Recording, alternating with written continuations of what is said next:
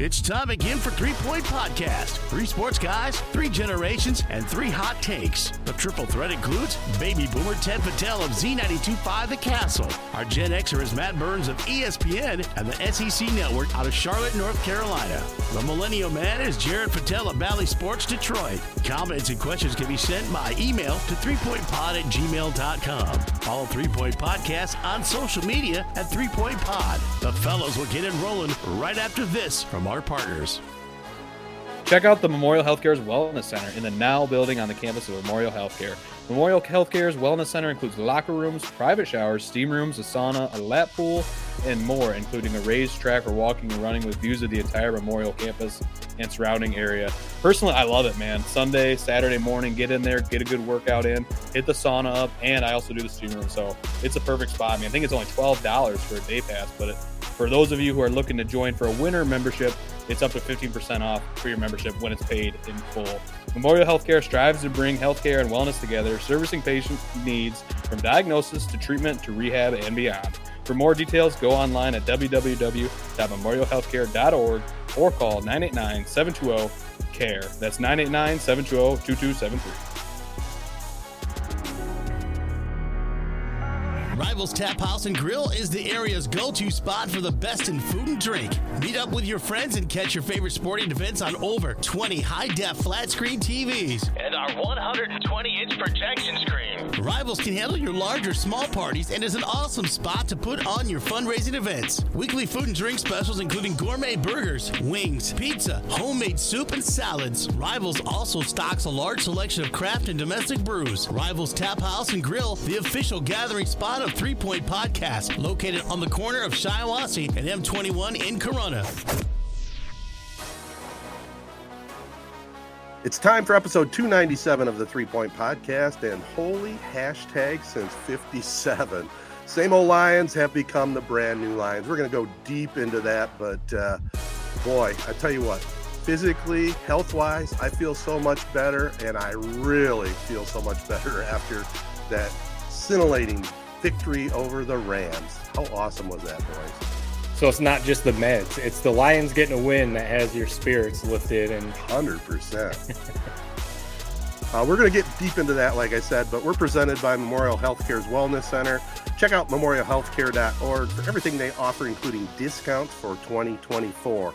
Also want to thank our great local partners, including AZee Branding Solutions, Jacobs Insurance Agency, Kori Shook Associates Real Estate Services. Boy, she has some big news with a big remodel of the old Matthews building downtown Owasso. Also want to thank Nelson House Funeral Homes, Rivals Taphouse Grille, and Success Group Mortgage and Servicing. You know, it's 2024, fellas, but every once in a while, periodically, definitely want to send a special shout out to our partners, man. I mean, they make this all possible. They're outstanding in what they do, and they've been with us and loyal for a long time. I mean, kudos to them. And anytime you see any of our partners, tell them you listen to the podcast. That goes a long way. yeah, we've said it a number of times. Like you just said, we always appreciate everything our partners do for us. It helps us keep doing this show, and we have had some loyal ones. We've had some come in and out, some new ones hop on, but we have some partners that really do some cool stuff, whether it's in the community or just their actual, I guess their business. Right. With some really successful, some really cool businesses that we're partners with. So, yeah, we love them. Absolutely. Well, we usually catch up in this portion of the podcast, and I don't have a whole heck of a lot other than I started off 2024 with a brutal 2-week some sort of infection. After we recorded last week, I went to the doctor, finally sucked it up, ended up getting some antibiotics, and I'm back in business. But man, I was miserable for a couple weeks. Was the doctor like, what the hell took you so long? Like, why were you not here 2 weeks ago? No, he was kind to me, but it didn't take him long to figure it out either. Sometimes it is, you get a little cold or something. You think you could just head over to CVS and pick up some over-the-counter stuff and just kind of knock it out, or go to the sauna and sweat it out. You kind of think you can just like take care of it on your own. And once it creeps into a week, 2 weeks, it's like, all right, I guess let's go see if this isn't something a little more serious. And then they give you the antibiotic and it's like, boom, knocks that thing right out. So It really never did. fun, I was telling Matt off air, Jared, that my wife got home from DC and she's looking at the records of my charge card. She goes, "Man, you spent over $100 on meds at Rite Aid." And I said, What? "Oh, I tell you what, NyQuil and DayQuil is not cheap." Oh yeah, Right. it is. Yeah, Wasn't it on this anymore podcast where Yeah, I went go ahead, Natural Joe. Remedy because I saw the prices of them. I swear I said that on this podcast like 2 or 3 months probably. ago. It's Unbelievable. kind of crazy. Yeah, You got to hope for you get one of those deals, like you walk into CVS and they have all those yellow tags, and you're like, "Oh, cool, they're on sale." Or then you think about you get the like generic store brand, right. Then sometimes you hear that they're like not as potent, I guess, or something. But see, I never heard that. Have you heard that? Really? Is that? I've heard before that like the generic brand. Yeah. This is probably some stupid internet rumor BS, but they said like literally at the thing I saw said they take whether it's cough medicine or whatever, and when it's expired, they take the label off and put the the generic brand label on that. So it's That's still like conspiracy, man. And Ted guzzled that down. That's the funniest part about that whole thing is he got the store or the off-brand version. I think that pisses my wife off at times too. I don't pay much attention to the expiration dates on stuff like medication. I go, oh, it's about a year past due. It's okay. That's funny because my wife would be laughing at this because she'd laugh because I'm the complete opposite. Something hits that expiration date, it's out. Yeah, I wouldn't touch that, man. Medication. It's funny where you draw the line with certain things. It is. And I mean, I don't know. That's one thing. It's like next thing you know, you croak after you take a one little swig of a bad DayQuil. You're flirting with something there, man. I would not touch expired meds. Yeah, I may have to take that under consideration. About the only thing I get too concerned with the expiration date is milk. Yeah. If it expires, I smell it, but I go, nah, I don't know. Anything dairy. Cheese, yogurt, anything like that. Yeah. No. Or the meds, you're looking at the expiration, you're like, man, I'm about to go on a wild trip, man. Right. Back to the 70s. Yeah. Right. I don't really have much. This is kind of more of just a realization. So during that big snowstorm we got this weekend, Matt, thank God you weren't in town. Mm. My God. Yeah. In the matter of like 2 hours, we I swear it felt like 6 inches on the ground. Yeah. I pulled into work, had to pick something up. Was there for maybe 2-3 hours. By the time I left, there was not a drop on the ground. I left. I had to get pushed out of my parking spot in the parking lot. It's like, what the hell? But anyway, that next morning, Saturday morning, I'm just sitting there drinking my cup of coffee, snowed in, and I look out my window. And here in Detroit area, the houses are maybe a foot from each other. You look out your window and you can look into somebody else's window. It's kind of weird. But I look out my window and my next door neighbor has a whole family of teenagers, and there's this snot-nosed teenage kid out shoveling the driveway, and I could tell his dad gave him some sort of directive get all of the ice off the driveway, not only shovel the first layer, but get all the ice off the driveway. So I kid you not, I'm just sitting there drinking my coffee, getting ready for Saturday NFL football, and he's out there shoveling for 2.5 hours. And I sat there and watched probably him shovel for an hour. And I think basically all that really means is I'm getting old. That sounds like a way Ted would have spent his Sunday 10 years ago. Probably, I don't know. Right. There's really not much else to add to that. I enjoyed watching this kid. There's at one point he's shoveling and he's just sitting there hacking at the ground. Nothing's happening.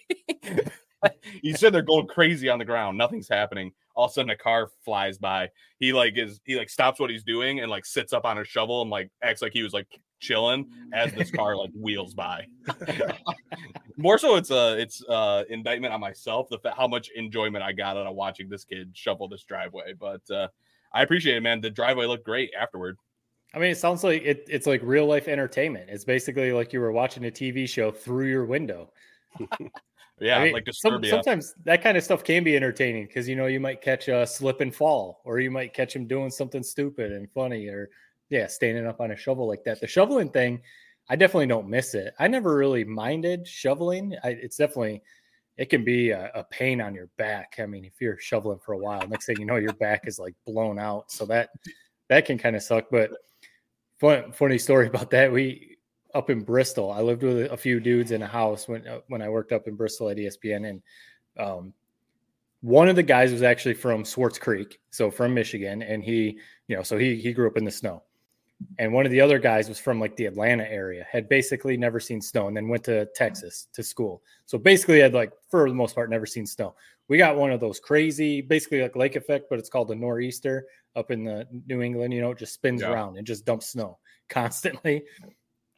And we were it was like 27 inches or something stupid. We're out there shoveling the sidewalk and driveway of our house. And the dude from Michigan and I are sitting there laughing because the other guy clearly had no idea what he was doing shoveling. I mean, I don't know even how to describe it. If you can picture, how do you not know how to shovel snow? But he was just like, everything he was doing, he'd like throw it back into the driveway, or he would like just not even get it. And we got to the point where we were like, dude, stop. We got it. Just go ahead and go inside, maybe cook some food or something. We got the driveway. And that guy goes, well, that worked. Right. Right. That was probably his whole plan, the whole time. But that's funny. Did you guys see the Buffalo Bills, how they had to hire shovelers to shovel off the stadium? Yeah. I saw that, and people were like, this is awesome, man. This is so awesome. It's like $20 an hour to come basically shovel out these seats. The one video they posted, it looked like maybe they had like 15 to 20 volunteers or workers, I guess you would say. It looked like they were like in Mother Russia, like working as like slaves. It looked like hell, man. It was like exactly what you're describing. Like, I'm like, this little 15-second pan of this video, you see one kid doing the old like grandpa technique, where you're just like walking behind the shovel, like basically barely picking up any snow off the ground, like pushing it like it's a lawnmower. And the other kid's just like sitting there with this big old mound about 10 feet high, taking like big old cuts into this pile of snow and getting like 2 inches worth of snow on his shovel. It was like the funniest thing I've ever seen.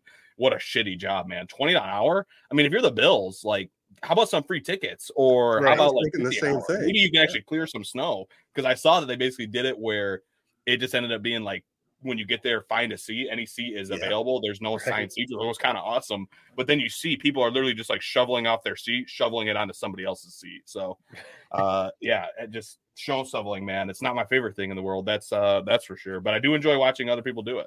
I've kind of evolved. I didn't mind shoveling, smaller portions like this. I was lived in downtown Owasso and had to be responsible to shovel my sidewalks, and it was fine. It wasn't real hard work.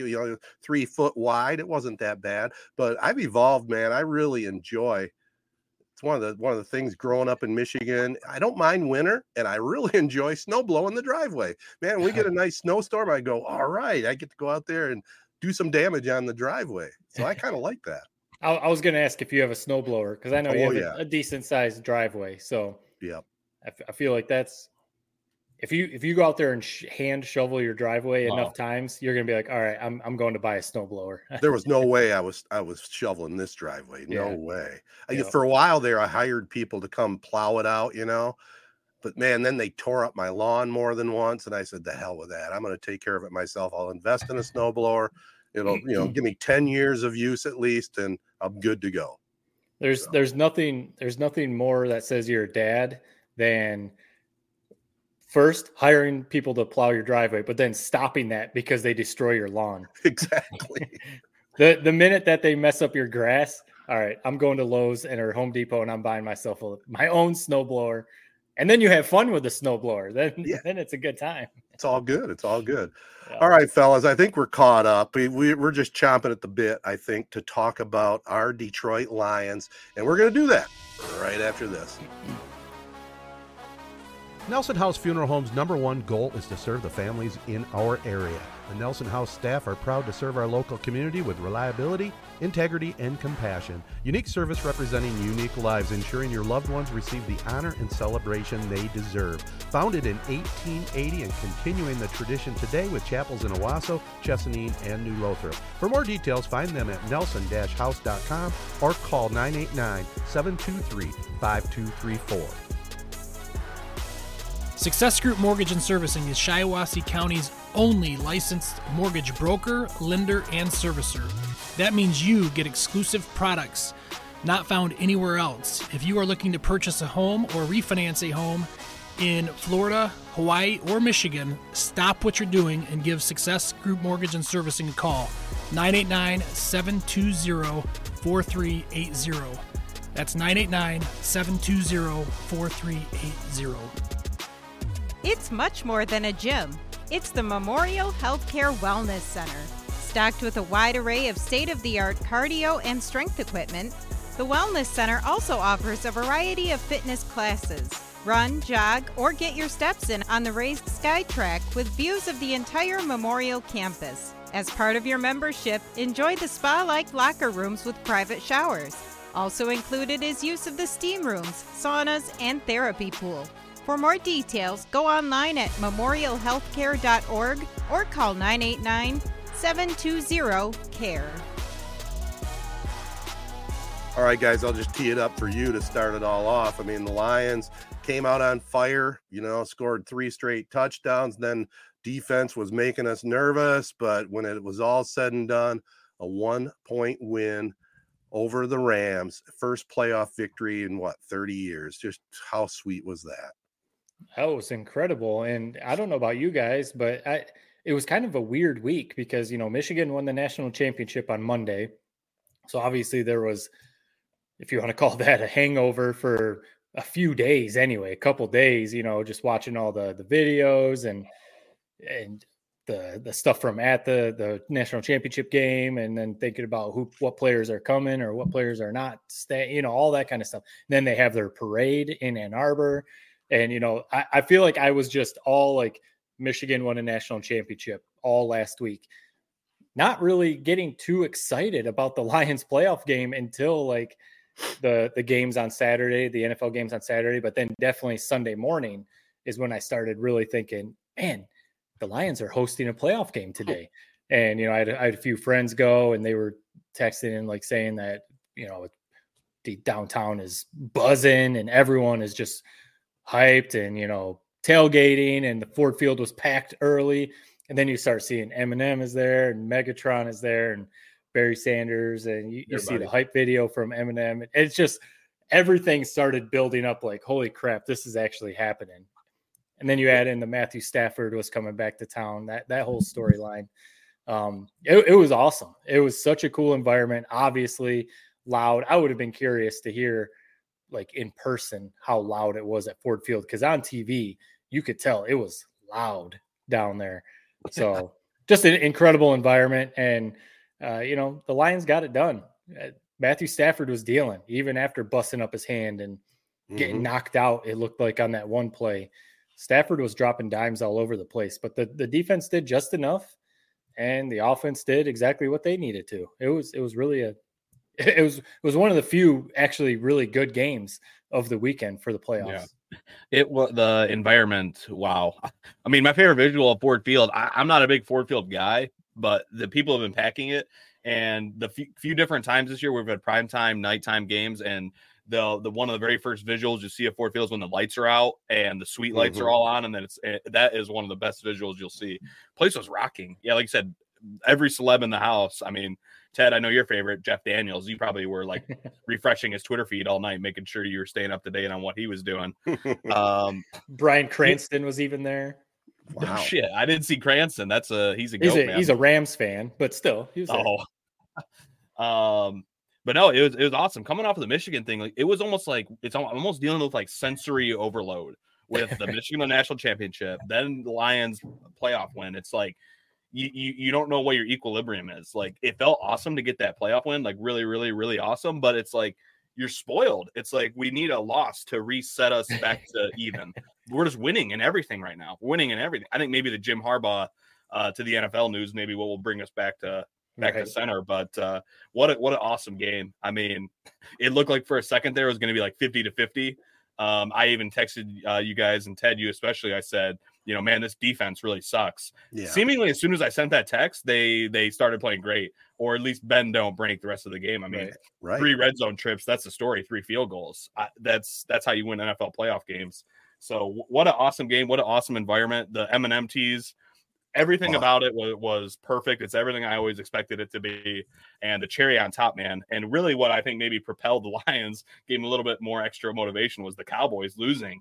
Right. And now we get to do it all again on Sunday at 3 p.m. So what an unbelievable life this really is. I said it last week, if they could just get past the Rams it's Super Bowl or bust. I'm officially on the Super Bowl train. Kool-Aid is been shotgunned. It's gone. The cooler's empty. We're pushing forward for the Super Bowl. This team can do it. If you can win that game against Sean McVay, Matt Stafford, Super Bowl champions, that pedigree, you can win the Super Bowl. I'm all in. Yep. Yeah. Well, like they always say, and let's face it, it's one game at a time. We can't overlook the Buccaneers, man. They looked impressive last night. They gave the Lions all they could handle when they first played them down there.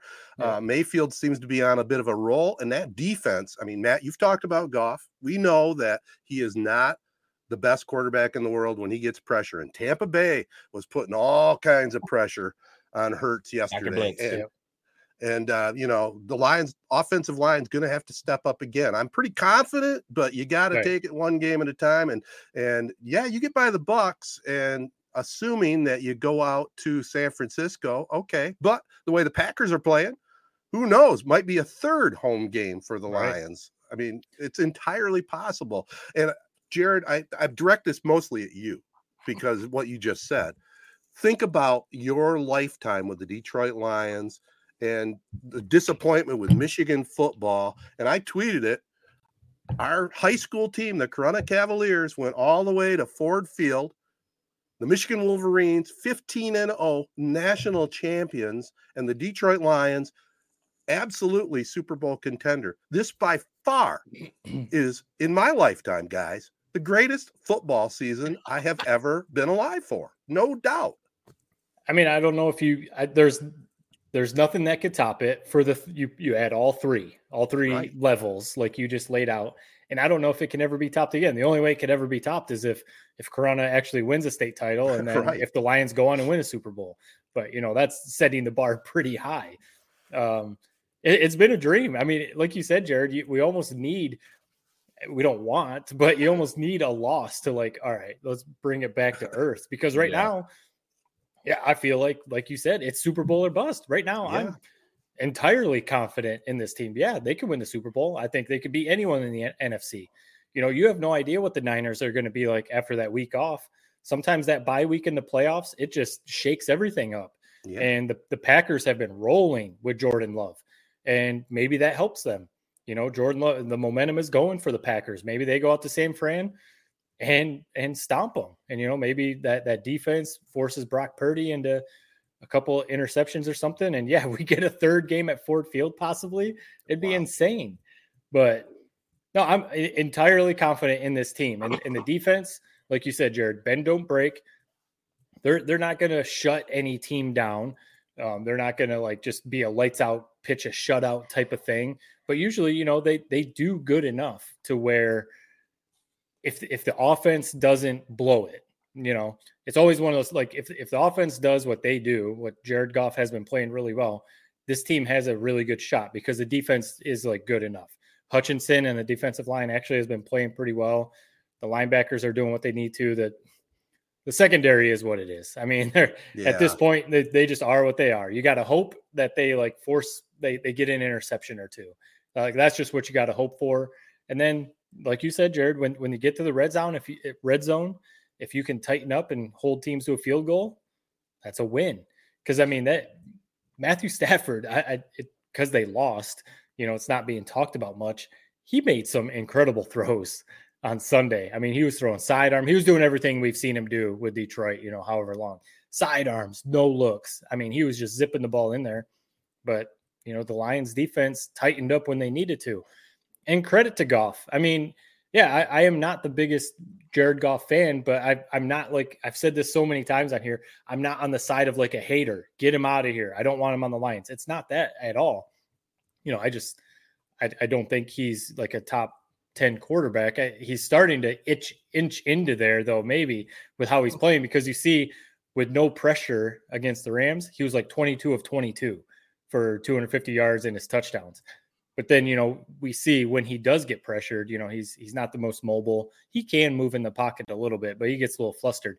So almost to an extent, kind of like what you said, Ted, about the Buccaneers against the Eagles, they were really pressuring Hurts. I don't know why teams don't all out blitz Jared Goff every single time. I know when the run game is working, you can't just do that every single time. But when he sits back there in a clean pocket, no pressure, he can pick teams apart. He's an accurate passer. He doesn't have the strongest arm. He doesn't have an arm like Stafford, but he can zip it when he needs to. I mean, he made a couple throws to Josh Reynolds and some other ones that were like, dang, okay. So the run game is working. I mean, Laporta was actually out there playing, hopefully maybe some rest days this week, and he can basically be back to close to 100% on Sunday. This is a Super Bowl team. I mean, if they don't have any major injuries, you just never know about that, but this is a Super Bowl team. And it's crazy to say that because we've never seen it. Right. Yeah. And I got to slip this in there. And we all have our different opinions about Jared Goff. There's no question about it. Let's throw the whole contract thing out of the box right now. Yeah. That's something they'll deal with down the road. But right now, from what I see, and you said it perfectly, without pressure, he's 22 of 22. I mean, not every quarterback in the NFL will have that kind of accuracy. The dude can throw the pass, right? Yep. Maybe not the long ball, but that's also part of their offensive scheme. But my God, this team is in love with Jared Goff, and that's good enough for me. Dan Campbell loves him. The team, you can see it in these videos. He is the leader of this year's Detroit Lion team, and we need to soak that up and give him some good karma because the dude's done everything he's been asked to do. He's run out of LA. Sean McVay gives him he just kicks him out of town, basically. It was an absolute perfect trade. Perfect trade. Look what the Lions got for Stafford. We all loved Stafford when he was in Detroit. I still like him too. I mean, that was a hell of a performance yesterday. Guy's a stud. If he was on this Detroit Lions team, they'd be as good as they are or better with Matthew Stafford, just because, they have the components around him, right? Yeah. But I just don't know. Here's the thing with Stafford, and I'll let you finish. No, go ahead. That's all. Like, I thought about that same exact thing. Like, if Stafford never requested a trade, and let's just say that we got all these same pieces. Yeah, I almost think like Goff helped because Goff was willing or doesn't have the ability to be like Stafford and win a game basically entirely on his right arm. Right. Like, I don't know if this team could have built their identity the same way they have with Jared Goff being able to pound the rock and do all that. Where because you're just your bottom with Stafford. Like, he just wouldn't let you fall that low, basically. Like, and Stafford's going to throw the ball 40 times if he needs to win a game. Mm-hmm. So I almost think it's almost the opposite, where it's like, I'm not sure the culture would be the same. I'm not sure the team would be just as good or if not better with Stafford. You would think on paper it would be, but there's something about the cohesion and the culture. I mean, look at the Eagles. It's like they have talent. They have veteran leadership, everything, but the culture is just rotten. What a shit show. We're seeing it down the stretch. The Lions are the exact opposite of that, where I think they're maximizing their talent. They love playing with each other. And I think that's maybe the number one thing you could say about Jared Goff, like you said, Ted, is that they love playing for that guy. Yeah. Anyway, as you're saying, Goff compared to Stafford. Well, yeah, I just want to, this matchup, it's really all I want to say is how ideal was it? I mean, Matthew Stafford coming back home. I mean, and you're reading some of this stuff on social media about the booing. Well, what else are you going to do? If booing is out there, he's the opponent, he's the enemy for this Sunday afternoon. It wasn't personal. I mean, I read stuff about his wife and stuff. You just got to take that with a grain of salt, right? I mean, again, I think Miggy Incognito posted something on our Twitter site about not getting the booing in general. I tend to understand that, but that's just the nature of the beast. That just goes along with the territory. Yeah, and Matthew Stafford, he said it last week or coming into the game that he understands he is now the enemy. He had that was his first game back in Detroit since the trade. They played the Rams, but it was out in LA. So that was his first time back in Detroit. He's done nothing but say good things about Detroit ever since he left. I mean, they had charities and they had fundraisers when they lived in Detroit, and they always gave back to the community. He obviously did what he could, when the Lions were in the dumps, hiring people like Matt Patricia and having just terrible draft picks and stuff his whole tenure there. So he did what he needed to do as a Lion, I think. You can criticize he was 0-3 in the playoffs, and, there were obviously times that he was a little maybe reckless with the ball. Some of those interceptions sometimes would be like, man, what are you doing? People say he was a stat padder. He would rack up his stats when they were down 20, 30 points when they just started throwing the ball. I understand all the criticism about Stafford, but, to me, he did everything he could in his tenure in Detroit. And, like you kind of just laid out. They never had a coach like Dan Campbell when he was there. They never had an offensive line. They had skill players, you know, they had Megatron and they had Reggie Bush for a little bit. They had some good skill players, but they never had a complete full team like this Lions team when Stafford was there. And maybe Jared, I mean, good point. Maybe it's a little bit of a knock on Stafford because he is so good. Maybe they think like, we don't have to build a team like this. We've got Matthew Stafford. He's going to win games for us. Let's just get him some receivers and, you know, go with that. Let's get a running back like Reggie Bush, and that'll be good enough. Instead of like, let's get a guy like David Montgomery. Let's really build this offensive line, you know? So maybe there is something to that. But, yeah. And, you know, like I said, that because of the trade, the Lions were able to stock some definite needs. And let's look ahead in the crystal ball. Let's say, go Lions, go. We don't know what the next couple of weeks are going to have in store for us. But right now, if you're their general manager, what do you do? Where do you try to strengthen yourself? Secondary, I think, stands 100%. Out number one, right? Yeah, secondary, and to me, maybe even, yeah, defensive line, because Hutchinson clearly it'd be nice for him to have a counterpart. If the Raiders really, Max Crosby has said, the Raiders don't give the job to Antonio Pierce, he wants out. Yep. If that actually happens, go get Max Crosby. that would be nice. I think linebacker too. We all love Alex Anzalone, and he's a great locker room guy, great culture guy, and I think he was even. I don't know. I was going to say I think he got voted into the Pro Bowl. I don't think that's true, but I don't think that's true. He had a Pro Bowl-esque season. He was probably their best defender consistently all year. Yeah, he had a great year. But, you know, he's, you know, age is maybe starting to creep up with him, and he is limited a little bit. So maybe even linebacker. I think first it would be secondary and defensive line would really, I think most people would say. Just if you can keep that offense together, just every pick on defense, right? Right. And that's where, yes, you throw the contract thing out. We'll worry about that after the Lions win the Super Bowl. Right. But that's where the golf contract thing to me comes in. Jared, I think you were talking about it a couple of weeks ago because, you're going to have to pay Hutchinson at some point. You're going to have to pay Brian Branch in a few years. You're going to have to pay St. Brown, Laporta. You know, got all Penei Sewell at some point is going to need basically a max contract. You know, Jahmyr Gibbs in a few years if you want to keep him. So you have all these dudes, like you just said, Ted, if you want to keep this offense together that you're going to have to pay.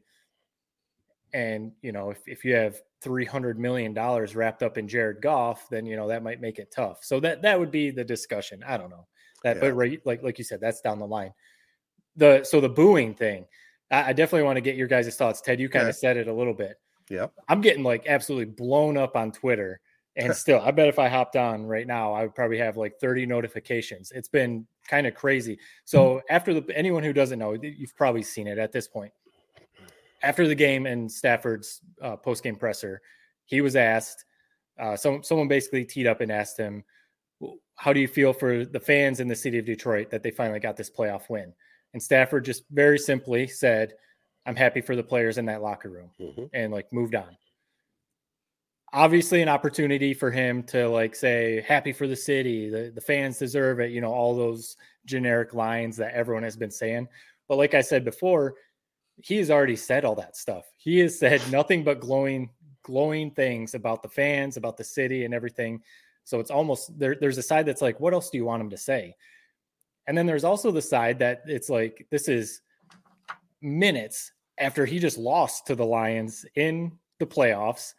And he's already contemplated, you know, there's been reports of him contemplating retirement at times because of some of the injuries. And, you know, he might be thinking about what's going on with my career, what's going on here with the Rams. And you're asking him minutes after the Lions just beat him to like gush about the fans. It's like, well, I don't think that's really necessarily the place to do that. I understand. Yeah, he could have just quickly said something nice like, yeah, I'm happy for the fans. They deserve it. And then move on. I get that. But the big thing to me is the booing. I don't think, you know, like you said, Miggy Incognito said like he never understands the booing. I'm kind of with that too. The booing is kind of goofy. Sometimes, you know, if you're in that environment, mob mentality, if everyone starts booing, you're going to start booing too.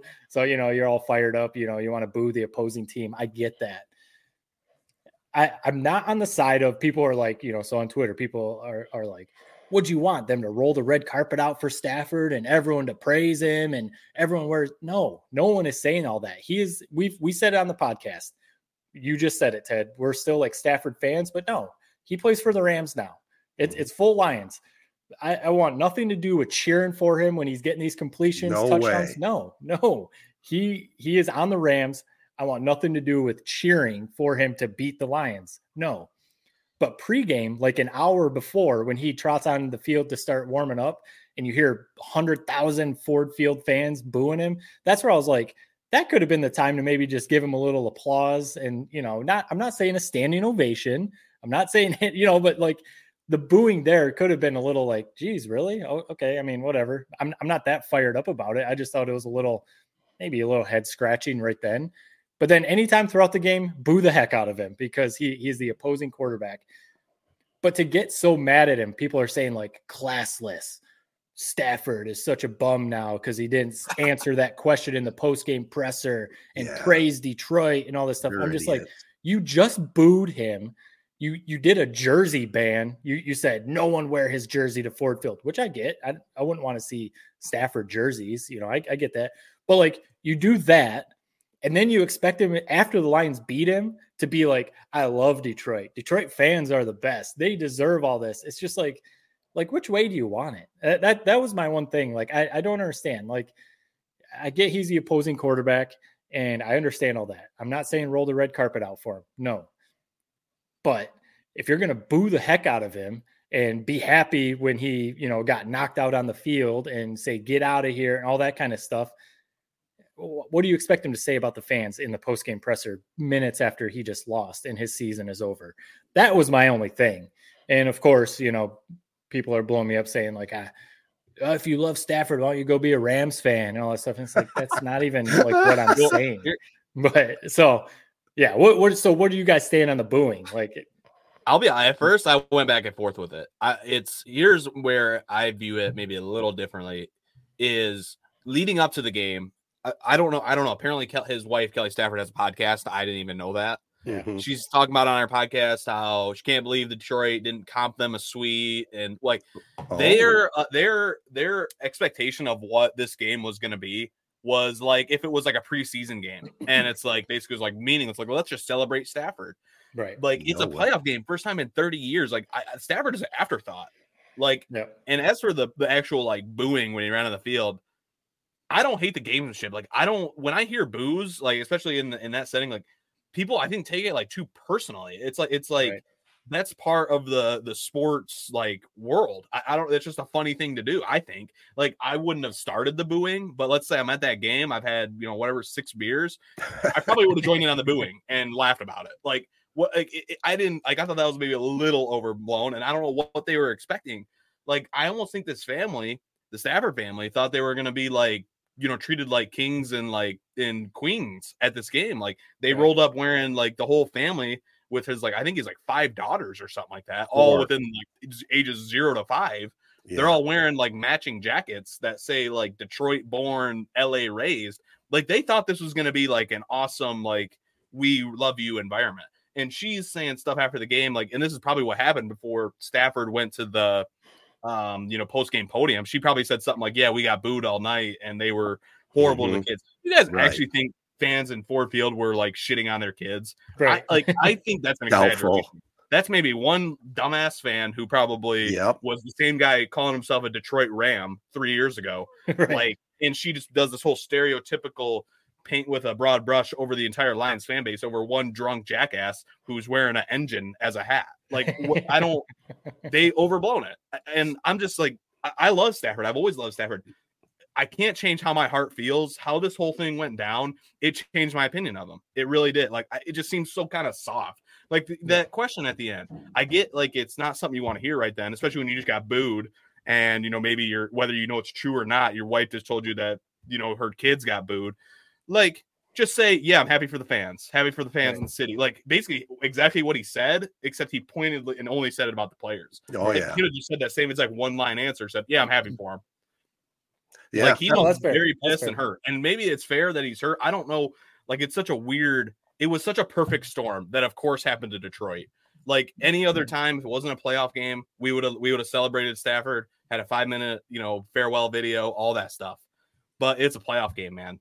And and it's funny because I think the boos actually like made him play better. Like he played great.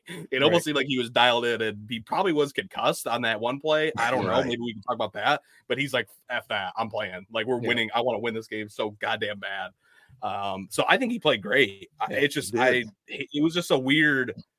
I think it's more so coming from his wife than necessarily Matt. I don't know. Right. Maybe I'm reading too much between the lines. No, I think you're right on that part. And as far as the boos go, it's just part of the game. They didn't necessarily have to, but big deal. That's the way I look at it. I liked it better when I like better when fans are cheering positive. When they did the whole Jared Goff.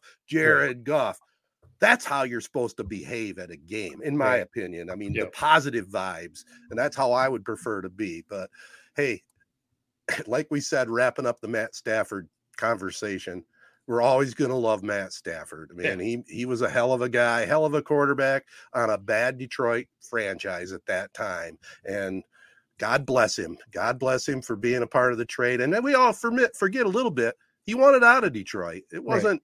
Detroit wasn't going out of their way to trade him. He wanted to go somewhere else, and it paid off. He got his Super Bowl. It should be a win-win for everybody. It should be. Can you imagine? Oh, sorry, Matt. No, I was going to say that's part of the story too. Is he did ask to be traded, so there is that side. I had the thought during the game, like imagine an alternate universe. Let's say the Rams lose that Super Bowl to the Bengals and this exact game plays out. Oh my God. Stafford would have to go hide under a rock for a year. That would have been a shit show. Right. Yeah. I don't know, Matt. Matt, I don't know. I go back and forth. I was going to, honestly, my first opinion on this whole thing was going to be, I don't have an opinion for once. I see both sides of the Stafford saga, but I don't know. Just something about his snarkiness kind of post game.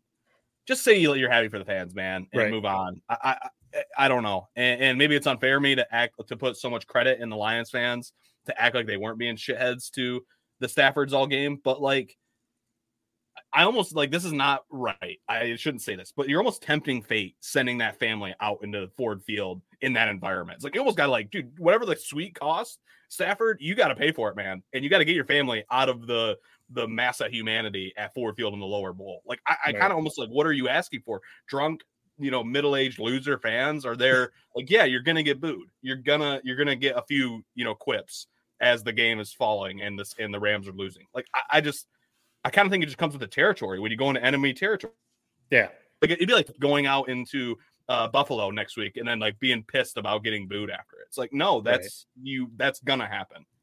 Yeah. So. No, I definitely understand that because it did come off like they expected the red carpet to be rolled out and the video tribute to happen there. And it is different. Regular season game, do it. Mm-hmm. But in the playoffs, first time at Ford Field ever, first time in Detroit in 30 years, no, that's not going to happen. They play the Rams in the regular season in Detroit next year. So I bet that stuff will probably happen then, but it almost now feels like it's going to be a little do you even want to now? Because now it's the second time that he's back in Detroit. I mean, they probably still will do it and try to just move on. Let's do this. Say thank you, Stafford, and then everyone move on. But I think it's just the start of this story. Like you said, it's gonna bleed into the whatever that. There'll be more that'll come out about what happened to the Stafford family on her podcast probably this week. This is a story that's gonna have a long shelf life. Yeah.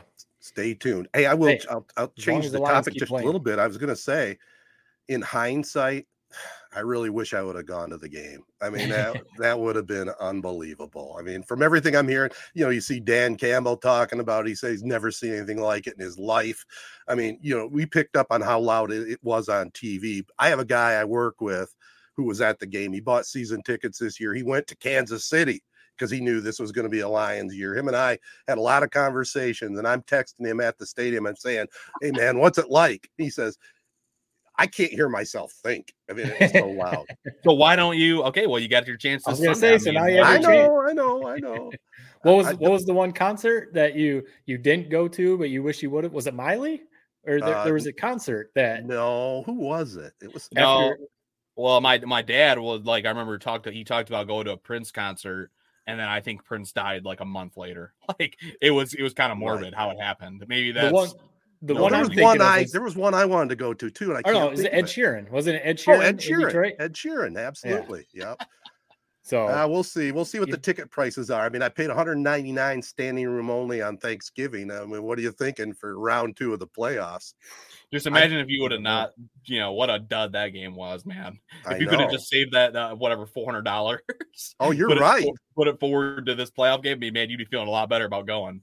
I'm going to blame that on my sister Jenny because she's the one that instigated that whole Thanksgiving thing this year. So I don't know. I'll find out. I'll let you guys know. But I would do standing room if it was within reason.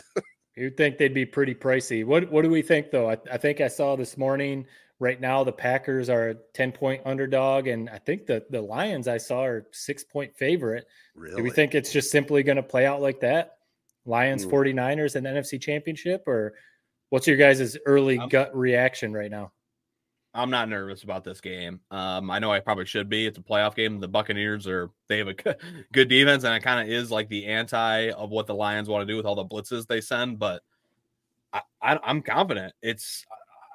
I would be shocked if they lost to the Buccaneers. I really would be. I think that the Buccaneers are not the greatest matchup with the stud wide receivers they have, and kind of the gunslinging of Baker Mayfield could lead for a couple big plays against the Lions defense. But I mean, how are you not confident?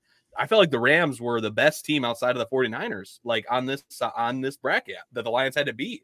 And we talked about it, man. I mean, that was the perfect, exercise your demons win. Yes. Now it's just free flowing. It's like Michigan in the national championship, man. Just go play with your hair on fire and win this game. I feel uber confident, which is I never feel that way about a Michigan game or a Lions game. So maybe that's not a good sign, but I'm uber confident. I'm not going to break a sweat until I need to during that game. Yeah, I'm confident on Lions. I'm actually, what'd you say, 10-point 49ers? Mm-hmm. Wow. What the Packers got going right now, I don't know. I mean, I if I was a betting man, I'd probably take the 10 and take the Packers. But I think they can actually go into San Francisco. You talked about it a little earlier. With a week off, I mean, Purdy, he's going to come down to reality someday. Maybe it'll be with the playoffs, right? I mean, Packers right now, and I think I texted you guys. I mean, it's the Lions. They ran through the North this year, but watch out in the future because the Packers are going to be right there. I mean, Love is a lot better than I thought he was. I mean, I got to give him credit. I mean, he looked good on Thanksgiving, the game I went to, and I mean, he just looked fantastic. I mean, they got a great system there with the coach. And I think they could go out to San Francisco and win that game and set up that third playoff game for Detroit. That's what I'm focused on right now. It'd be crazy. Similar to Michigan, kind of what you're saying. Michigan had to win it this year with all the conference realignment and all the guys that we've seen leave Michigan, possibly Harbaugh. Michigan had to get it done this year. They did. It almost feels that way with the Lions, just because with the NFL, you never know. Free agents leave, just whatever happens. If the Packers all of a sudden turn into the Packers that we've always seen, get it done this year, Detroit. Well, what's going to be sweet, the Lions have the 3:00 Sunday game. The 49ers and Packers are the Saturday night prime time game at 8:15. So they're going to have all the cards laid out in front of them before that game on Sunday. I mean, and again, NFL, I still like college football probably a little bit better than the NFL, but with the day and age of what they got going on now, looking at the future with NIL and everything else, coaches moving on, NFL still is king. I mean, when you get to the playoffs here and you look at these matchups we have coming up next week, with Texans and Stroud of Ohio State couldn't beat Michigan, but now he's going to be an all-pro quarterback. They play at the Ravens. I love watching the Stroud. I love watching Stroud. He's like my favorite player, man. He's good. Because of what you said, it makes you feel confident about the future of Michigan. Right. The fact that they could not beat Michigan with Stroud, Marvin Harrison Jr., Olave, whoever else. They didn't have Olave, but Garrett Wilson, all of those guys. Like, how the hell are we ever going to lose to those guys? We couldn't lose to them when they had those freaking pieces. Mm-hmm. Well, it's going to be fun. That's for sure. All right. Well, let's take another short pause, and we'll have the Prep Spotlight presented by Jacobs Insurance Agency right after this. Jacobs Insurance Agency has served Shiawassee County and the surrounding areas since 1977. Just like 3 Point Podcasts, we've had 3 generations: Gary Jacobs Sr., Gary Jacobs II, Brian Jacobs, and myself, Noah Jacobs, serving our community with offices in Waterford and Owasso on M21, just west of Home Depot. Stop in or go online to jacobsinsurance.com to get a quote or get your questions answered by our team. Jacobs Insurance is a proud supporter of our local schools and the proud sponsor of the Prep Spotlight. Insure everything, local, independent, and trusted.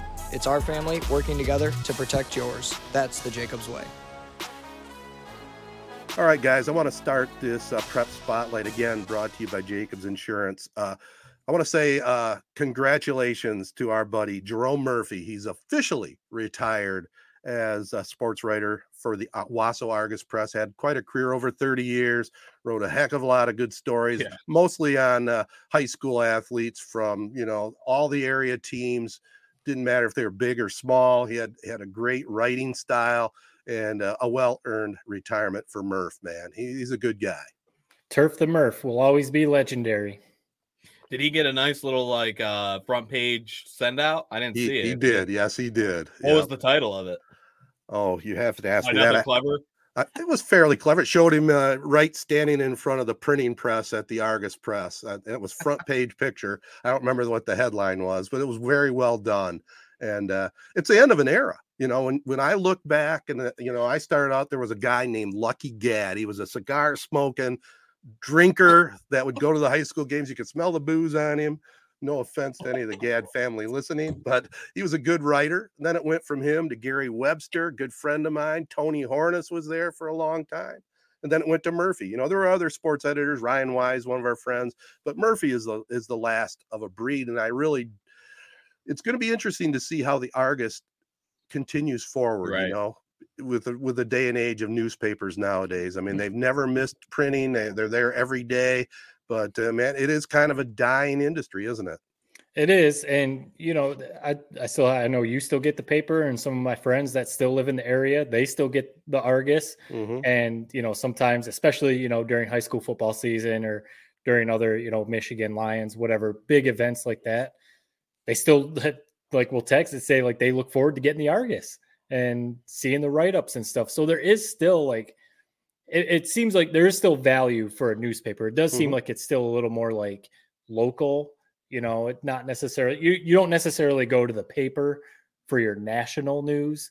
It's maybe more for your local community stuff and maybe broader Michigan coverage. But I think there is still value, but right. It's not what it used to be. So it's tough to, print a paper every day. It's still crazy to think about that. But the Argus Press, man, it's the last of a dying breed. It really is as a whole. The whole printing press thing, and just this local news. Yeah, hopefully somebody steps in and can fill the shoes of Jerome the Murphy, a guy that you see once, you never forget him. You never, just, which is it's a good thing. I wish I had that effect on people. It's you'll never forget him. You'll never ever forget him. When I'm on my deathbed, 90 years old, I'll be flipping through those articles that he wrote way back when. And I'll remember that guy, the Murph legend. Absolutely. Well, congrats to Murph. By the way, speaking of the Argus Press, I usually get most of my Prep Spotlight information from the Argus Press, whether it's the newspaper or their online edition. What you're saying is we need to send a stipend to Murphy because he's basically funded this program for the last year. Well, we just gave him kudos on the air, but this one actually was from last week. The game on Z92.5. We'll start out in boys basketball. St. John's down Hazlitt, 49-42. Sophomore Bryce Prattle had 20 in that one. It was actually, to tell you the truth, it's been a little slim pickings finding things in the paper. Not everything is getting reported to the Argus. So I had to do a little digging for some of this stuff here. Goodrich down Corunna, 56-47. The Cavs fall to 3-7 despite Braylon Socha's 15. Kind of a disappointing season so far for the Cavaliers on the hardwood. They were coming in with some pretty high expectations. Some players didn't go out, and they're going to have to kind of figure it out the rest of the way. Owasso, I didn't even see this in the paper. I saw it in the online edition. Owasso picked up their first W of the year, 35-32 Trojans. Barn burner. Yeah, big win. Nate Parsons, Carter McCulka split 16 points, and a big win for Dave Owens because, we know Owasso's basketball has struggled the last few years, and that's huge to get a W for those kids. Who did they play? They played Brandon. 35-32. Yep, a conference win. Also rounding out the boys basketball, Ovid Elsie beat Mount Morris 62-35. And girls basketball, Langsburg got by Saranac. Their fifth straight win, 54-15. Kaylee Clark had 11. And in swimming, Owasso boys stayed unbeaten, downing Chesaning and Oscoda. Blake Binger was 4 of 4 in his swimming events. That leads us up to this week's Castle Game of the Week. It'll be this coming Friday as the St. John's Red Wings travel to Fowlerville to take on the Gladiators 2 weeks in a row. St. John's on the radio. And right now, I got to give a blatant promo, fellas. We haven't talked about it on the podcast, but the first annual Black and Gold Night is coming up February 3rd at the Knights of Columbus. It's going to be a fundraising affair for Corunna Athletics. Back in the day, they used to have a big party. It was called the 300 Club. It was with the Owasso Trojans Athletic Club, and then they split all the proceeds. But Corunna's starting their own this year. Dinner, drinks, and a silent auction. It's going to be February 3rd. Put it on your calendar. Going to be a lot of neat things auctioned off, and I think it's very cool by the Athletic Club to put that together. Definitely sounds like it's going to be a cool event, but what's the real reason that you're bringing that up? I have no idea. Right. No, they invented an award. They're going to give me, since I'm old, they're going to give me the first annual Golden Alumni Award. And it's going to be interesting to see. I just hope that anybody that participates, Jared, remembers that my wife is going to be there and so is my daughter. So be kind if there's any shenanigans. There's not gonna be shenanigans. Good Lord, man. How little do you think of me? Well, I remember the family roast we had on a Christmas. That's all I'm going back to. Listen, I was tasked with putting together a roast. I mean, it's a roast. That's the point of it. No, I got a thick enough skin. I'm just saying, remember my wife and my daughter's going to be there. That's all I'm going to say. Yes. No, there will be no negativity. You had a great career. It's cool that you're getting this honor.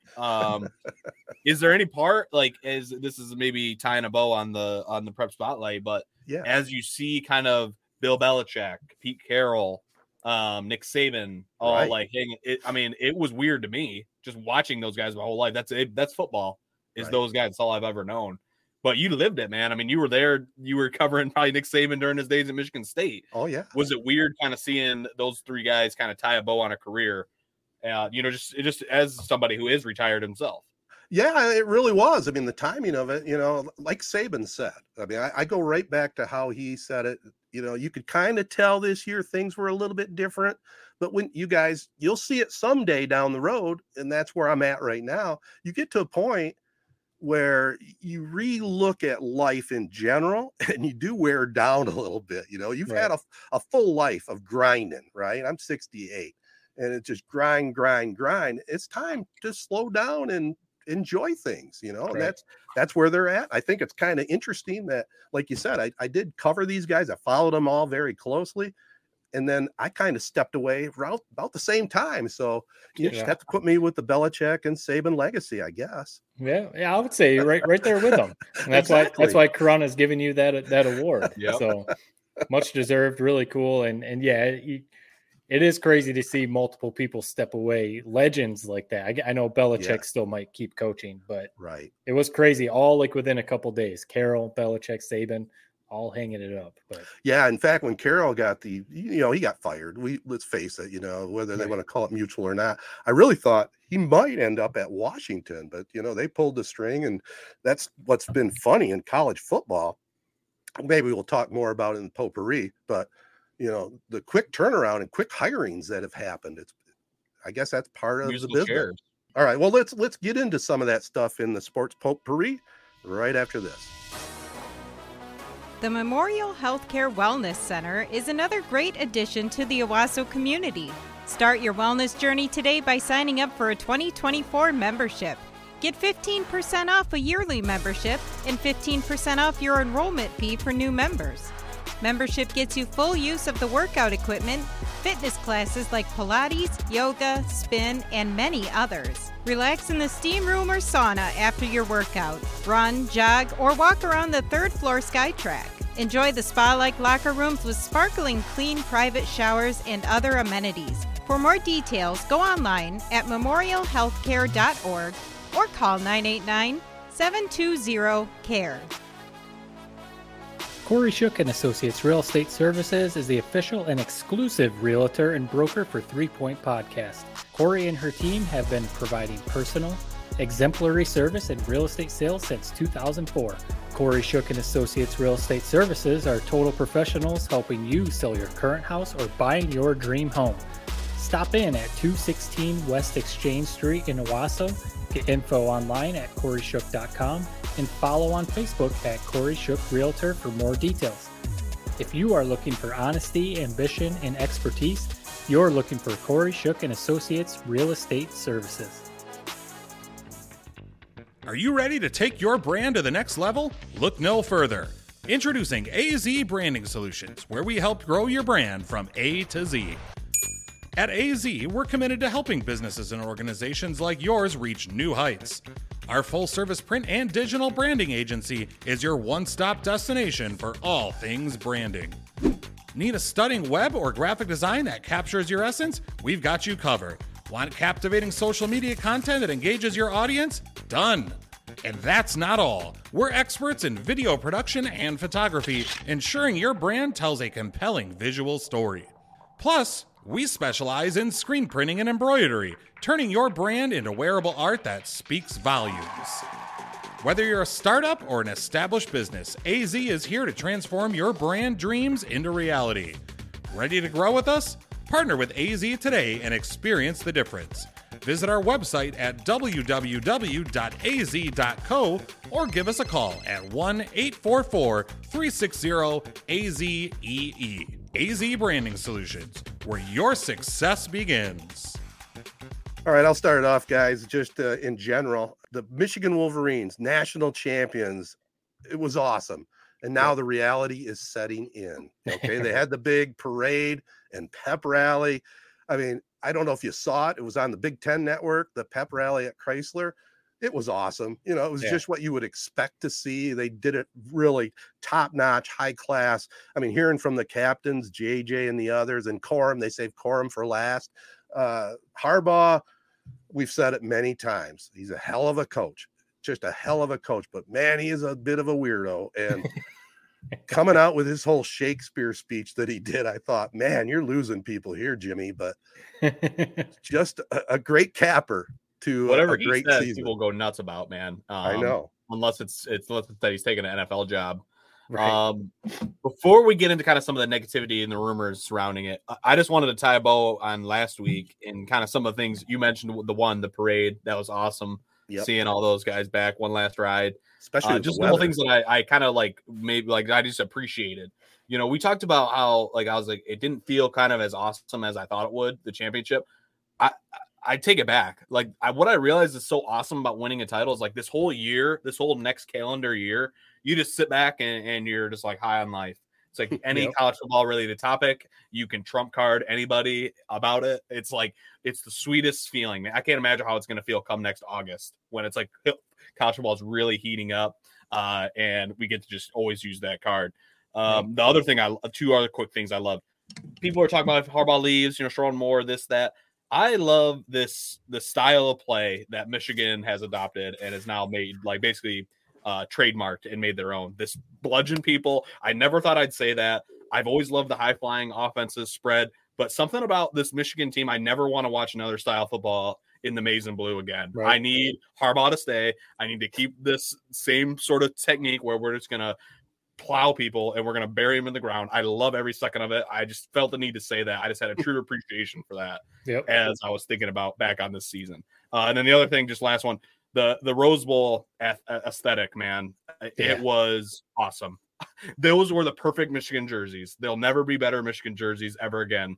The white accents, the yellow pants, the blue top, it was just incredible. And one final small complaint. And then the Rose Bowl patch on the shoulder too. Awesome. Yep. One thing I will complain about, Matt, I'm sure you probably already gotten some of it.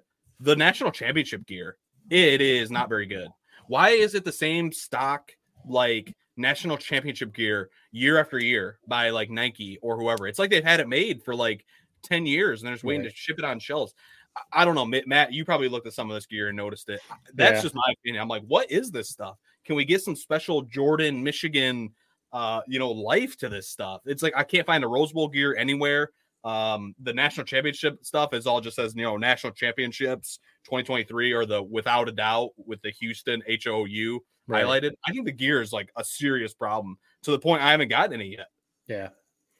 Yeah, it's been a little underwhelming, and I've seen some other people post about that. Like I'm going through all the websites, and I can't find something that boom catches your eye. That's the one I want right there. It's all pretty generic. I think it might be one of those things that I think we're all just like cynics. We've just like there is some cool stuff out there. It's just we see it every year.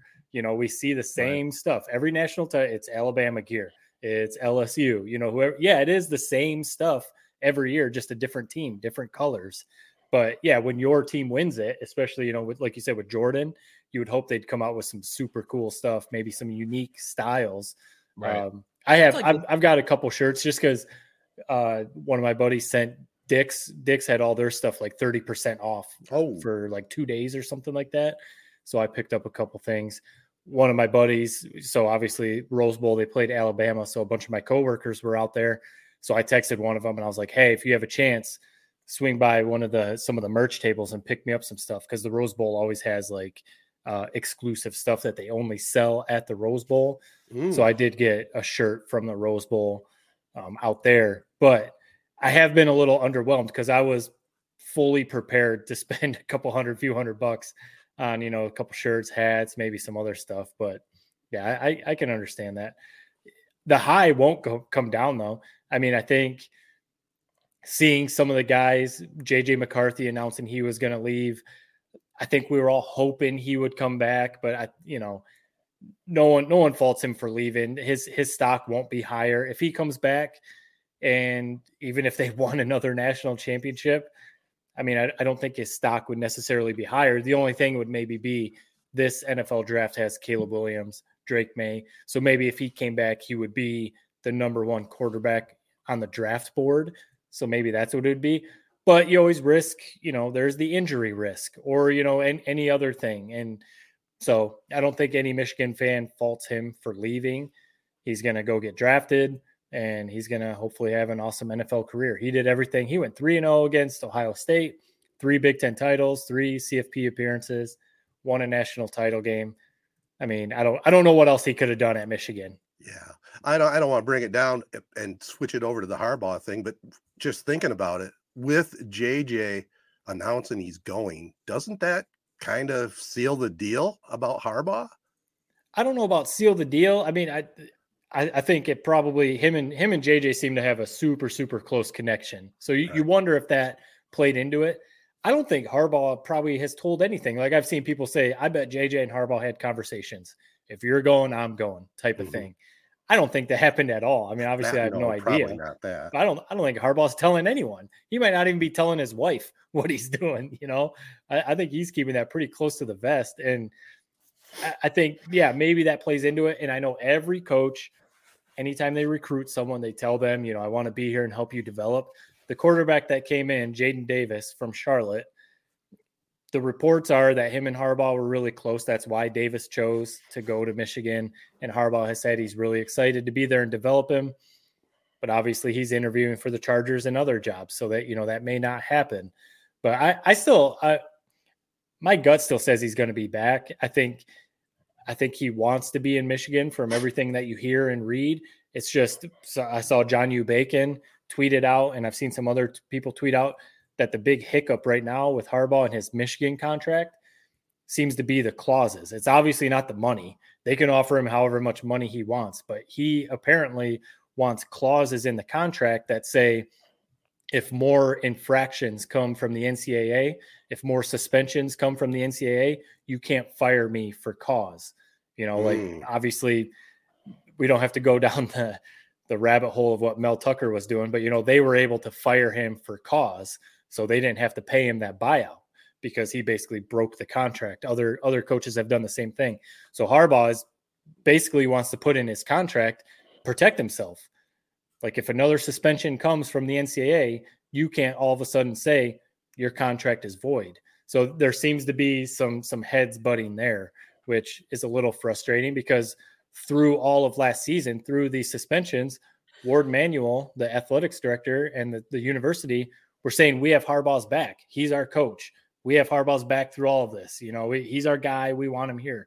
So it'd be like, well, if you're saying that last season, just do whatever he wants. Put whatever he wants in that contract.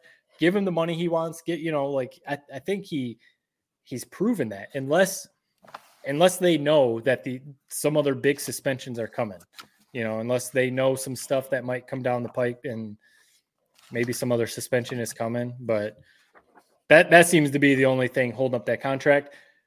That would be the one thing, going back to Jared, you saying like right now we're on a Michigan high.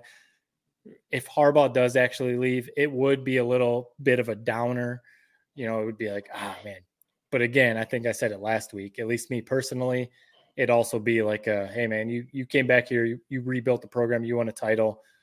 No hard feelings, go win a Super Bowl. This has been a great run. So we'll see what happens though. Yeah. What do you guys think he's going to the Chargers, or what's your gut? I think so. I go back and forth on it every day.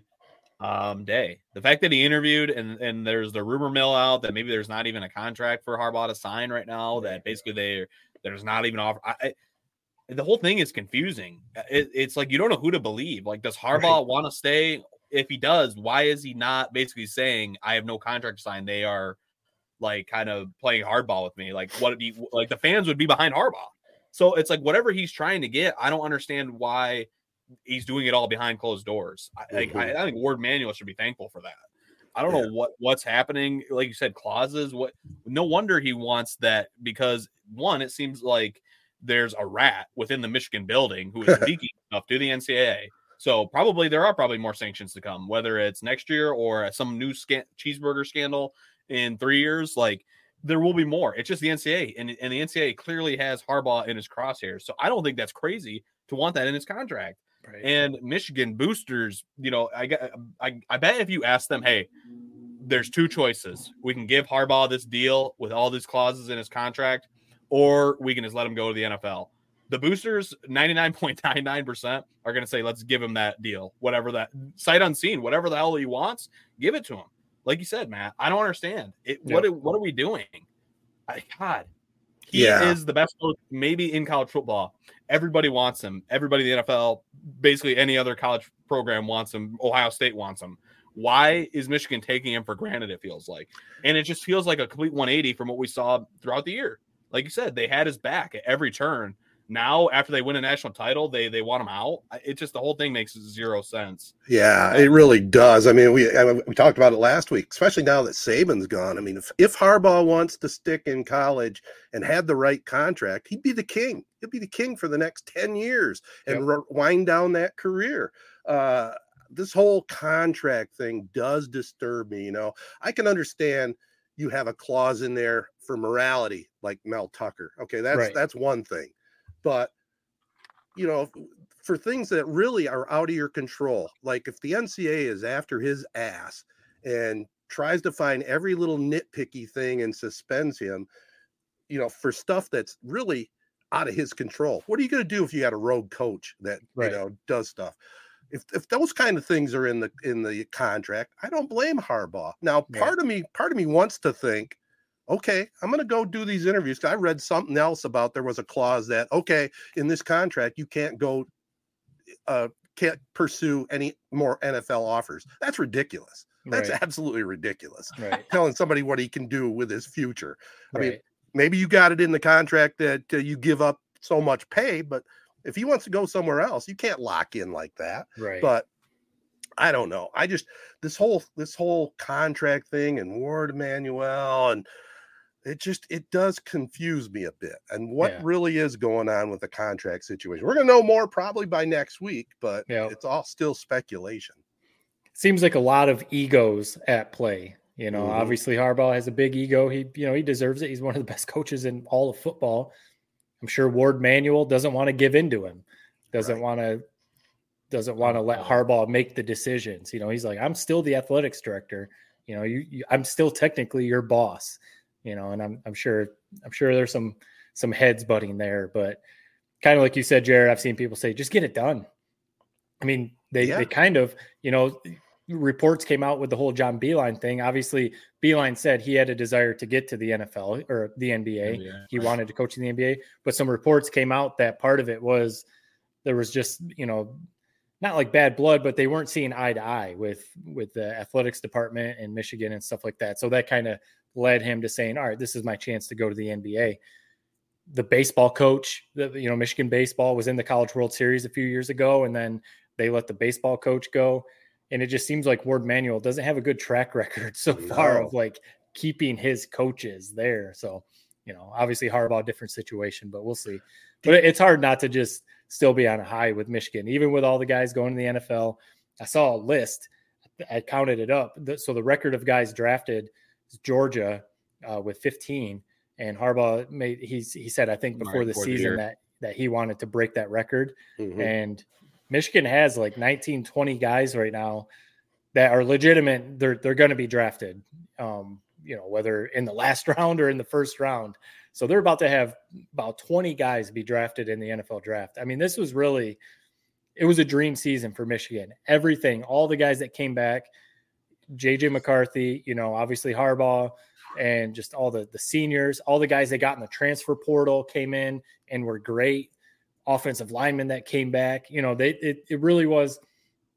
You hope that this isn't once in a lifetime type of thing, but this almost feels like a once in a lifetime type of season. And because it's before all this conference realignment, and like you've said before, Ted, the NIL stuff is just kind of getting out of control.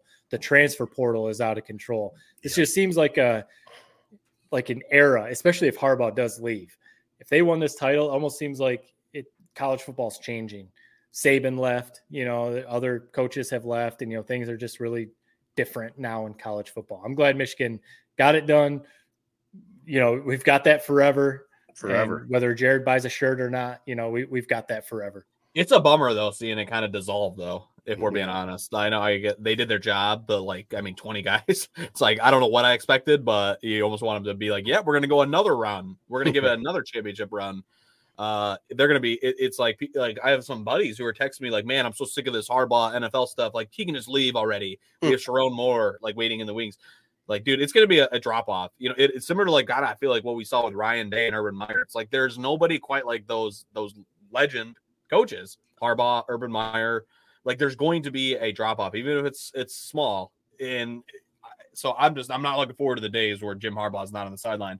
I think they'd be in capable hands, but it's not Harbaugh. Right. And you would see a drop.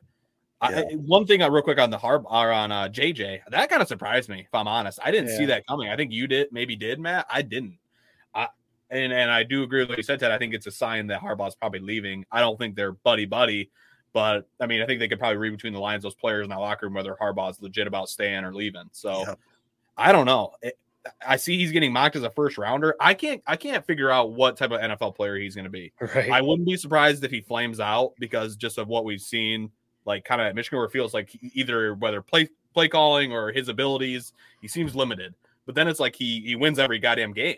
So it's like, I wouldn't be surprised if he gets the NFL and just keeps winning. But I also wouldn't be surprised if he gets the NFL and all these sort of shortcomings we think we see start to really show themselves. I don't know. I can't come to an opinion on what he'll be like in the NFL. Yeah. I have a feeling I'm a JJ fan, so this might be a little fandom. I think he's going to be a good NFL quarterback, but we all know it's all about fit. And if he has to be in the right system, I think leaving this year helps him. If he stayed and was the first round draft or the number one quarterback next year, you know how it usually goes. If you're the number one pick, you're probably going to a terrible team. It rarely happens like with CJ Stroud and the Texans this year. The Texans were supposed to be one of the worst teams in the league, but CJ Stroud and they kind of put things together and they're in the second round of the playoffs now. Like, that rarely happens. Usually you see like what happened with Justin Fields or some of these other guys. Like, you get drafted to a team that's really bad and it might take a few years. It took a few years for Trevor Lawrence and the Jaguars to kind of get things going. So I think leaving this year, so JJ will get drafted, in the 20s, maybe even early second round if he falls. So probably by a team that already has a starting quarterback. I think that's ideal, like a Jordan Love situation.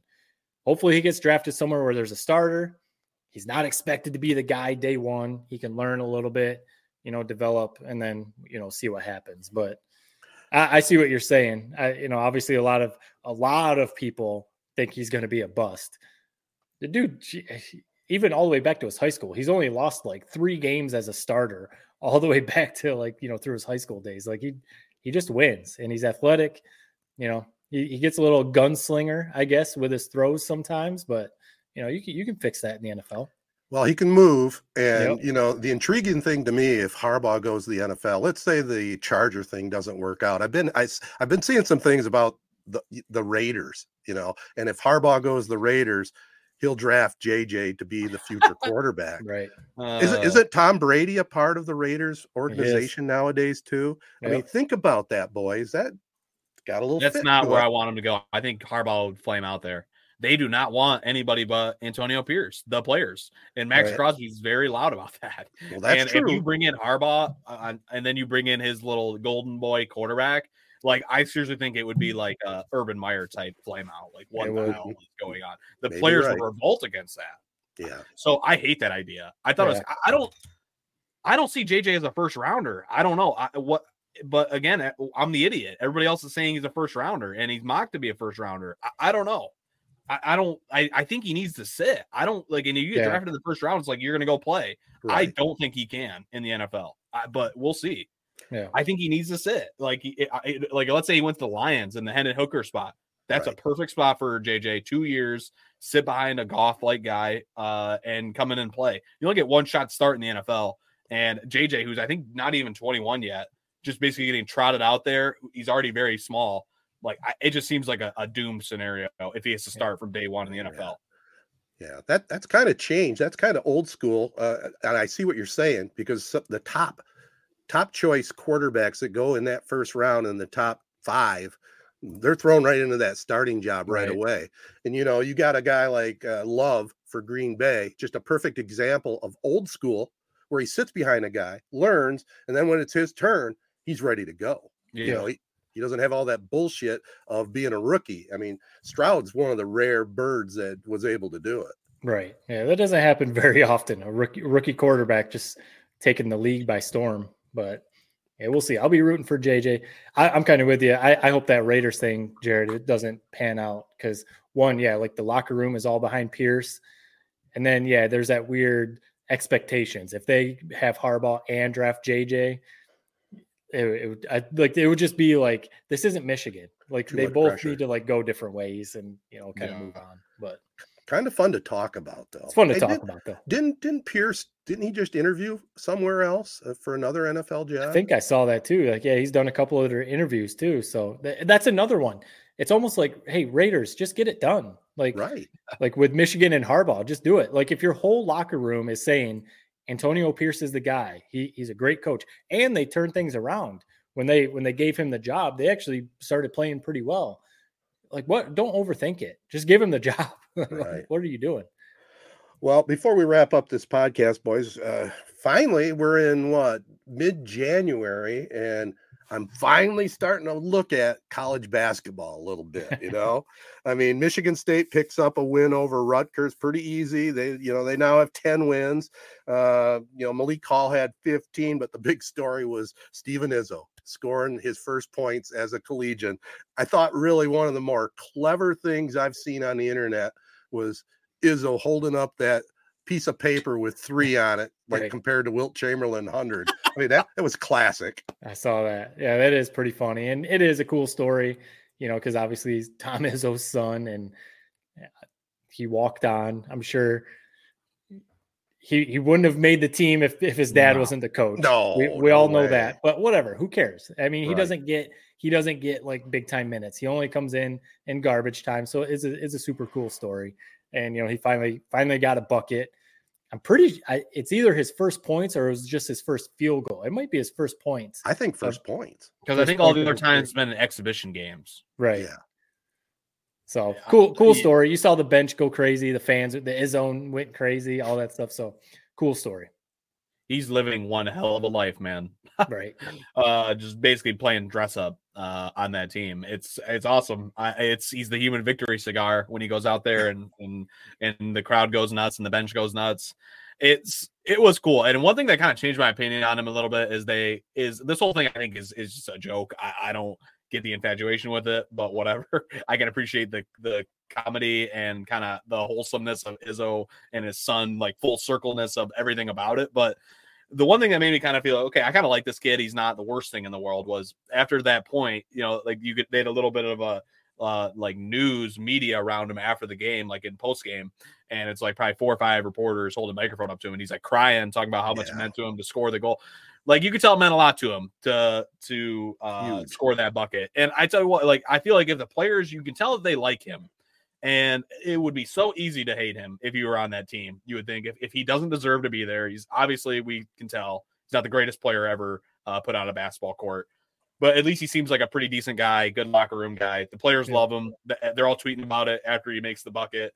So clearly there's some sort of friendship going on there. So I can appreciate everything about it. But Steven Izzo, man, my worst nightmare is him going in against Michigan this year, like in a blowout and draining a 3-pointer. I might delete Twitter if that happens. I think that's when I'd officially delete it. Well, speaking of Michigan, I mean, they pick up a win over Ohio State, 73-65, snapping a 5-game losing streak. Martin Luther King Day matinee, that was cool. But the biggest story out of that was, I mean, the Fab Five finally back home all together. That was pretty cool. I'm sure you've seen the pictures of them posing there, the 5 of them. I mean, it was pretty neat, and Gus Johnson on the call. It was a great thing, not working anymore. It was great to put the TV on and watch that game. Yeah, a little afternoon college basketball at Chrysler Center. I mean, a big game. I mean, Michigan obviously just been struggling like crazy this season. Juwan wasn't on the sidelines at the beginning of the season because of his heart surgery, and now they've had their starting point guard has a really weird suspension going on, and they've been losing games. So just a very odd season for the Wolverines. So that was one of those cool things. He beat the Buckeyes, who Ohio State's actually pretty good this year. They are. So that is just a big win. And then finally, it's been long overdue, the Fab Five, the first time they've all 5 together at a Michigan game. So it was a big deal. And it's one of those things like, however you feel about the banners coming down and their wins and everything being vacated, however you feel about that, they were as big a part of not just college basketball, sports, impact that they had on the sports world and really like just pop culture and all that kind of stuff as anything. So the Fab Five is iconic, not just because we're Michigan fans.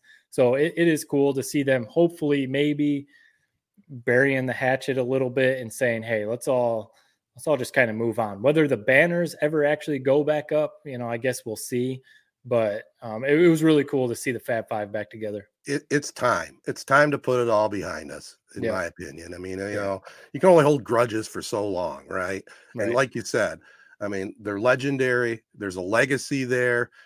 It's too bad they didn't win the Natty, but they were the talk of college basketball for those 2 years. There's no question about it.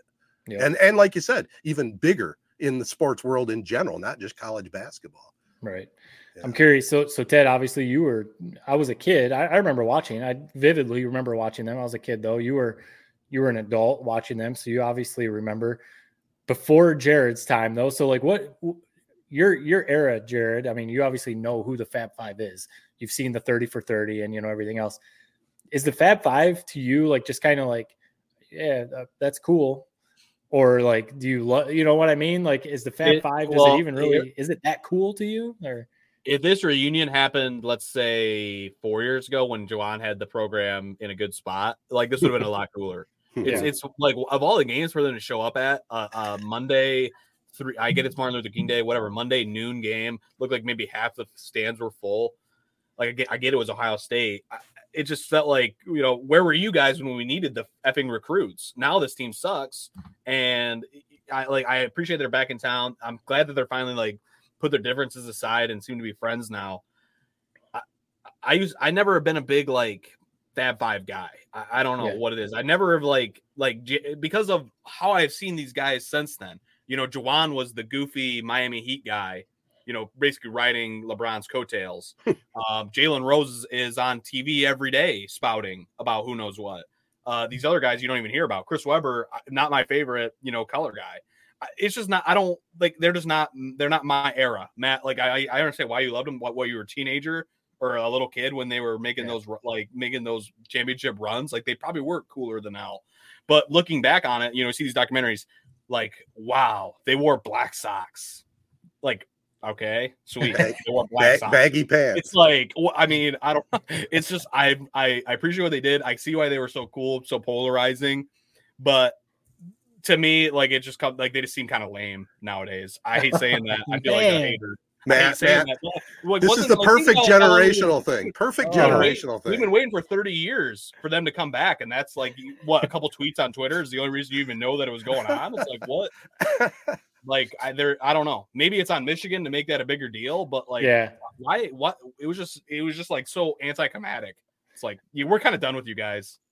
It was weird. I mean, not that admittedly, haven't been paying the closest attention to Michigan basketball this season, not just because the team is down, but Michigan football and the Lions kind of have most of my attention right now. But yeah, I didn't see any announcement. And I wonder if that was on purpose. Yeah. Maybe they didn't want to make like a huge deal about it, but you would think because it is a big deal, you would think maybe at least a couple days before, hey, keep your eyes out for something big at Chrysler Center. I don't know, something. I didn't know until I saw Jalen Rose tweet out a picture of him and Chris Webber and before the game. And that was the big thing. It was always him and Webber were the ones that kind of had a falling out. And that's what was like keeping them separated was their friendship kind of fell apart. And that Chris Webber didn't want to go back to Michigan because of stuff that happened with him. So it seems like they must have kind of buried the hatchet, and that's what brought it back together. But yeah, I didn't see any announcements about it. So, that was kind of strange. But you saying that the Fab Five is lame. Nowadays I hate to say it, man. I don't know. That's just me. Like think like everything I laid out, what those guys have been doing my whole life. Right. It's like I don't know. It's the same as like we talk about the football thing. Ohio State will always to Ted be the biggest rival for Michigan, no matter what. But like for you, obviously it's Michigan State. Like it's just, different things. Yeah. The Black Sox, it's everything they did. You've heard this 100 times. I'm not telling you anything you don't know. Everything they did was like different. The Black Sox, no one had ever done that. The baggy shorts, no one had ever done that. The five freshmen. Five freshmen. We say it all the time now. Calipari has it all the time. Right. 5 freshmen, never done before. The bald heads, like everything was just like new. The hip hop and just everything was different. So reread the book. I don't know. It's just something. The further you get away from it, in my opinion, like you look at their NBA careers, none of them, like Chris Webber was probably the best of them all. Never quite reached that like upper echelon where win a title. It's like I don't know. It just feels like it's like they're grabbing onto. It'd be like Ted, like all of a sudden, like now, like yep, I'm restarting the sports forum. Like the game back together, whoever you used to do it with, it's like you're like grabbing on. It's like it's past. Yeah. I hate to say that. I'm a Michigan guy through and through. I love Michigan, but the Fab Five, it's lost its luster. It was something we wanted for so long, and then it's kind of like the more and more time as time has passed, the less I gave a shit about it, and now it's just like, all right, that was cool. I don't know. I hate to say it. I feel bad because it is your team, Matt. Like I get why. Like I don't know. It's just I didn't see them play in college. I've seen what they've done since then. Right. And it makes me look back on that team and be like, well, that was kind of lame. But so what about in 20 years if the same kid your age, but you're now, 40, whatever, is saying this about John Beeline's teams and Trey Burke and those guys who never actually won a title, but none of those guys really had a great NBA career. Tim Hardaway's still out there playing. Will you be like, no, you didn't watch those John Beilein teams. You didn't see Trey Burke hitting those buzzer beaters and stuff. No, exactly. I wouldn't because I would. We just saw. I think they just like got together for a reunion, the 10-year reunion of that 2013 team last year. Mm-hmm. None of those guys have really gone. I mean, Tim Hardaway Jr. has been the best like pro of them all. Right. And I don't even think Mitch McGary was present at the reunion. I don't even know what he's up to nowadays. But I think he's deep into weed. I think right. Entrepreneurship. Yeah. So no, nothing will ever change my opinion about those guys. Yeah. Unless now Trey Burke became like a TV talking head and talks about that team like every day, which is what it felt like Jalen Rose like did. Yeah. And it was just, you were knocked over your head about the Fab Five so many different times. They didn't win a title. It'd be like it's kind of funny, like the 2018 Michigan team. Imagine talking about them as much as we talk about the Fab Five. It's like, dude, they accomplished just as much. And not nearly the headaches. And those banners are going to stay. It's just like, I don't know. I feel, I sound like a hater. I hate when I feel that way. I'm not in on Fab Five. That's fair. Well, like I said, I think that's why people tune in, because it is this whole generational thing is very interesting when we start getting it out of the weeds and bringing it on the table and discussing it. Hearing your opinion on this, I respect it. I understand it. But Matt, we lived it. We lived through Fab Five mania, man. It was unheard of, man. It was incredible. Last question I got for you guys. To bring it kind of full circle on college basketball, Matt, you're in the industry. You're in tune a lot more than I am on college hoops, and Jared, you follow it too. But do you find, like, do you agree with me, or is it just the fan in me still heavy duty into football that college basketball I'm starting to pay attention to now? Starting to get ready for February. And Trying March. man. That's where Trying. Yeah. It's hard. Mm-hmm. It's hard. It shouldn't feel like punishment having to watch a sport. That's kind of what I feel like sometimes when watching college basketball. Right. It just sucks, man. How I feel like the transfer portal and NIL has really elevated college football and leveled the playing field. I feel like it's on the opposite hand. It's like destroyed college basketball. Yeah. You can't follow who's on what team. Like Michigan, I know like 3 guys on the team this year. I watched that Ohio State game yesterday, first game all year. It's like I got to figure out who these characters even are, like, as I'm watching. And so I don't know. Yeah. I will get into it, and this is the sweet spot. Like you said, this is the time of year where you finally start to, especially after the Super Bowl. Usually there's like a Michigan State game right around Super Bowl week that you can kind of circle as the real kickoff of the season. But yeah, it's tough for me. It's tough for me to get into it.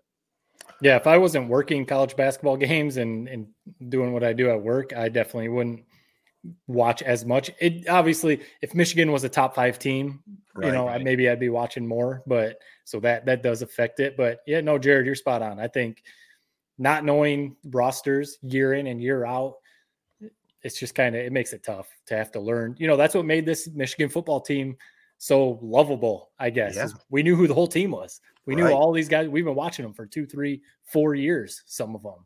So yeah. That's the best part of sports right there, especially if you're talking college. When you got these teams together, you grow attached to them, you watch what they're doing. And in today's day and age, again, I sound like an old man, but college basketball right now, it's tough. It's tough. It's tougher than it used to be. You watch how it is. And that's, Izzo still, he's kind of one of the last of a dying breed, if you want to say. He usually does have, his guys 4 or 5 guys that stick around for a few years, but yeah. I think that's the best way to go, but I can't live in the past. All right, guys, I think we made it through another podcast. Again, I'm so thankful that I'm relatively healthy now. Last week I listened to some of that. I'm going, man, what was I doing? I couldn't talk at all. Yeah, you powered through. We're glad to have you back, man. Full strength. We need you for the playoff push. Amen, for sure. Go Lions. Well, I want to thank our partners, including Memorial Healthcare's Wellness Center. Sign up for a 2024 membership. I think you can still get the 15% off. Get yourself healthy and in shape. I did pop in there a couple times in my illness to sit in the sauna in the steam room. It did help a little bit, but it's a nice setup. Get details at memorialhealthcare.org. Also want to thank AZee Branding Solutions, Jacobs Insurance Agency, Kori Shook Associates Real Estate Services, Nelson House Funeral Homes, Rivals Taphouse Grille, and Success Group Mortgage and Servicing. We'll be talking Lions on our next podcast, everybody. Peace and love. Be kind. Thanks for listening. Hey gang, please consider a donation to the ALS Association Michigan chapter, serving people with ALS and their families since 1988. There still is no cure for Lou Gehrig's disease, and every 90 minutes, someone is diagnosed with ALS. For more details, go online at webmi.alsa.org.